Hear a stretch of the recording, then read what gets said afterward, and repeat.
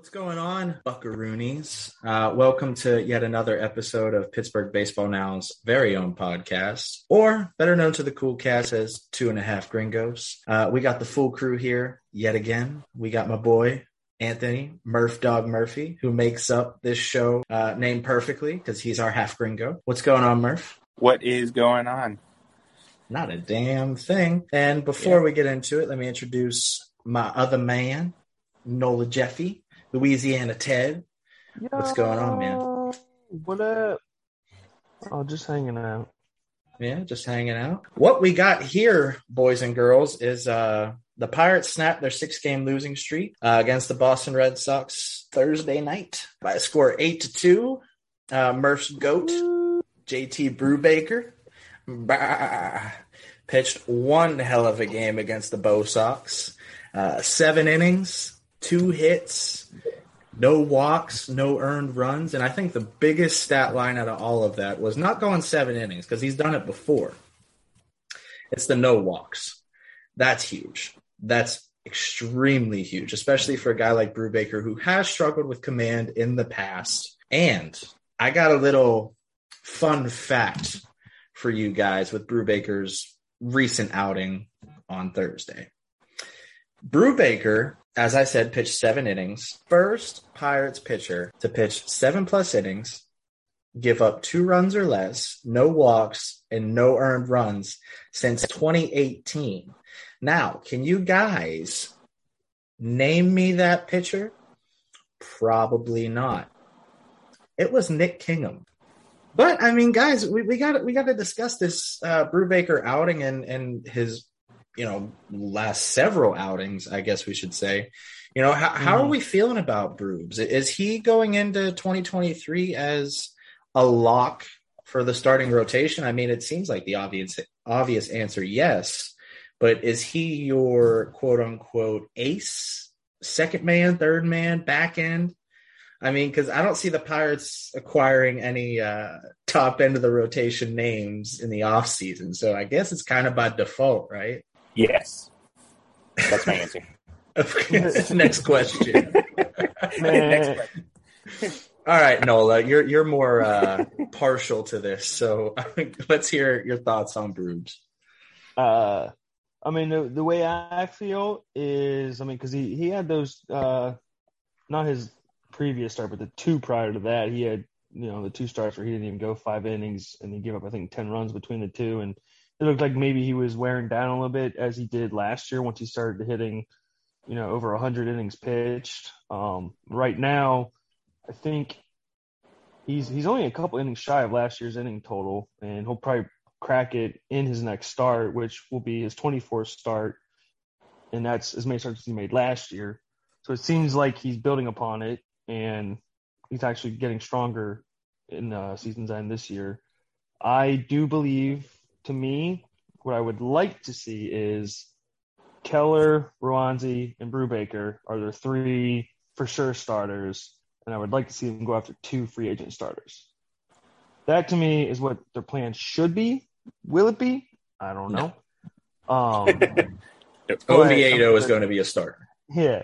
But I did look up that so since June 9th, for no particular reason, although it is also, 6'9", he's pitched 68.2 innings with a 3.8 ERA and 71 Ks and 22 walks over that time. So, I mean, it was really good numbers over, 2-month period. Yeah. Yeah. I mean, he's been pretty solid. I mean, other than the last couple of outings. I mean, I definitely wouldn't put him in the bullpen like some people want to do. Yeah. Hey. Those people are crazy. Spin on it, you bastard. I will say one of the biggest things too with him, you mentioned the walks, like specifically for that last start, but he's only given up 12 home runs this year too, which was a big thing for him last year. Just a shade north of 4 on the ERA. Next start, maybe you might be able to bring that down into the 3s. That'd be nice. But I mean, he's on the right track. So, we're all, that's good. That's good. Pirates need someone else to kind of step up and be a veteran presence for as more of these kids get up here. So, and he looks like the perfect kind of guy to take on that role. Yeah. Yeah. And before we move on to, one of the more bigger topics of tonight, looking at Brubaker's season line, isn't it kind of the epitome of how the Pirates have been? I mean, 3-10 with a fairly decent ERA. It's not, immaculate, but it's not a bad ERA when you look at the, league average and things of that sort. So 3-10, that's just extremely misleading for how Brubaker has performed in 22. But we do have to get into some Brian Reynolds talk. I mean, Dennis Eckersley watched the hell out, man. Brian Reynolds is on a mission. It seems after the comments were made, 2 bombs Thursday night, 2-run bombs, both of them. And I think the last 3 home runs he hit were 2-run bombs. So Reynolds is hitting with men on board, which is a huge plus because in this season, he has been terrible with runners on base and more in particular, runners in scoring position. So maybe Reynolds is starting to turn things around, but I'm always brought back to that one phrase that I've heard. I was watching a Cleveland Cavaliers game once. And I think it was Anderson Varejao. It's going somewhere, I promise. Anderson Varejao was playing for the Cavaliers at the time, and he was balling out. And I heard the announcer say, well, every bad team has an extremely good player on it, or it seems as so. But you move that player to another team, maybe he doesn't perform as well because he's on, good competition. So I take Reynolds' hot August with a grain of salt. That's all I'm saying. He's been incredible so far.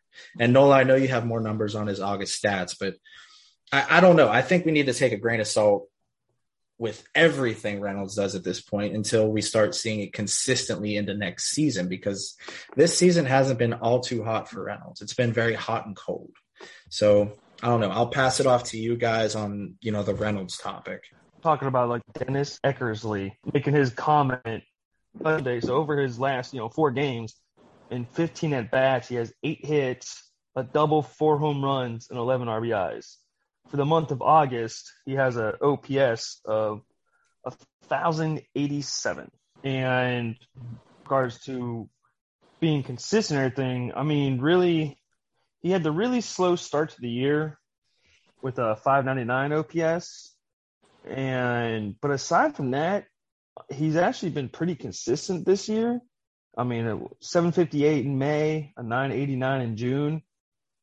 July is where he slipped up because that's where, he had the injury and then he came back for, 2 games and he left for paternity leave. the birth of his child.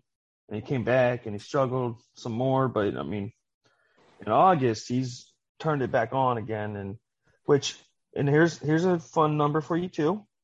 Not only is it his highest OPS by month, he also has his highest amount of hit by pitches too, 3. Well, I mean, that helps the good old on base percentage, Henry Davis is taking notes.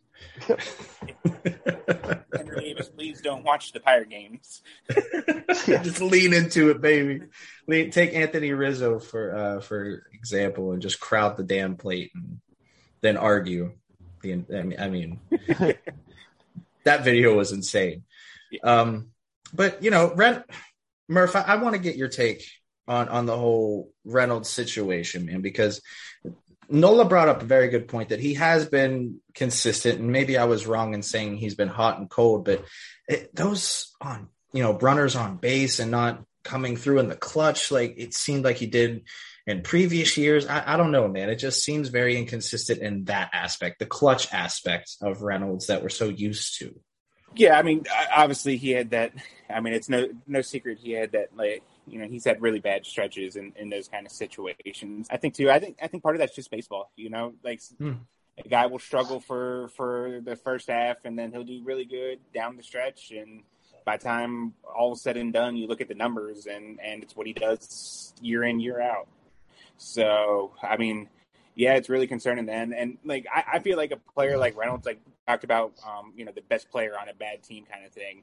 I think players like that it doesn't surprise me when they slump a little bit, because like when teams just like go with their entire game plan to stop one player and like they just decide for a whole series, like we're not going to give you anything to hit.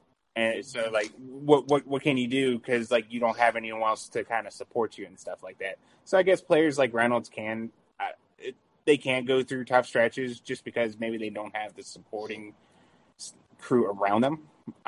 But, I mean, he's been more good than bad. So I guess in baseball, that's what you want, right? Yeah. More good than bad. Because over a long season, there's going to be some bad. You can't avoid it. You just hope that there's more good.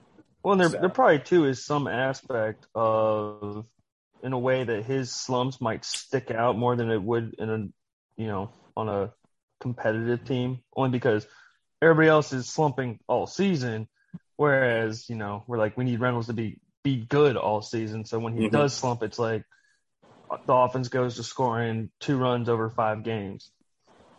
Yep. I'm just impressed by how I threw in the Anderson Varejao and just tied it all good together. Was not expecting that. That was a good one. Curveball. Yeah. I got the Uncle Charlie working tonight, as Greg Brown would say. He's been under much scrutiny on Pirates Twitter as of late. I'm not going to get into that, but let's start diverting into some more minor league talk. Recently, Pipeline came out with their fresh new 100 list. And there was some shocks. There were some droppers. One of those droppers was Nicky G, barely hanging on by a thread. What was he at 99? I think it was last I checked. He came back for the curve, and he put together a really good 2 games on the doubleheader, walk-off double. And I see a lot of people hyping him up again, and they're not looking at the entire picture and his issues, in my opinion. That's not to say he's not going to be successful at some point, but I don't buy into 2 games and say this guy is legit just yet, but maybe I'm wrong. Prove me wrong if you guys have another opinion on him, because Nicky G still has the same issues that we've been talking about since we dropped our top 30 Pirates prospect list, which went over very well, by the way. He had that 4-hit game. 3 of them were doubles. He's also struck out 4 times in 13 at bats since he's been back in Altoona. I think right now, like, he has the tool set, and I guess it's kind of like a Matt Gorski situation in somewhat of a sense that, like, he has the tools, not the power tools that Gorski has, but he has the that if it just clicks for him, if something just clicks in his head and the pitch recognition gets better, all this stuff is still there for him to do it. It's just that there hasn't, since watching him in Greensboro, I haven't seen much progress in doing that. So it's like, so when is it gonna click finally? And like, is it a health thing because he can't stay healthy? That's an issue all on its own if he can't stay healthy. Yeah. But I mean, I'm not going to give up on him because, like, the bat speed's good. When he does the way he can turn on a fastball is good. It's just something has to click with the pitch recognition. The dreaded toolsy word comes up. Yeah. He's toolsy, but he can't put it together just yet. And how many times are we going to make that excuse? I feel like we could say that with a lot of people in the system. Exactly, man. Exactly. And I've backed the system for a while, but there's a lot of holes there that people aren't discussing. I mean, you got to look at this from an unbiased lens. I mean, the Pirate system dropped to 9th ranked for a reason. Once Cruz and Contreras graduated, a lot of the shit started coming downhill. I'm not saying they're in a terrible situation, but it's not as sunshine and roses as everyone is painting this out to be. I mean, Part of that too. That's losing two top. What is it for top 50 prospects too? So that's always going to hurt the system. But like also with that, like who else has really kind of stepped up to try to take their place and like that, other than Tamar Johnson, which we drafted. So it's not even like he took this big leap. No, he was just one of the best players in the entire draft. So he kind of goes in there by default. So, but yeah. Which I think we're starting to see a little bit of that narrative that followed the Pirates after like the 2016 flop when, we were waiting for Ty Young, Glasnow, Meadows, Bell, everybody. And, they were either getting hurt, they were struggling, weren't making an impact. And it's like the entire industry started, second guessing the Pirates development system.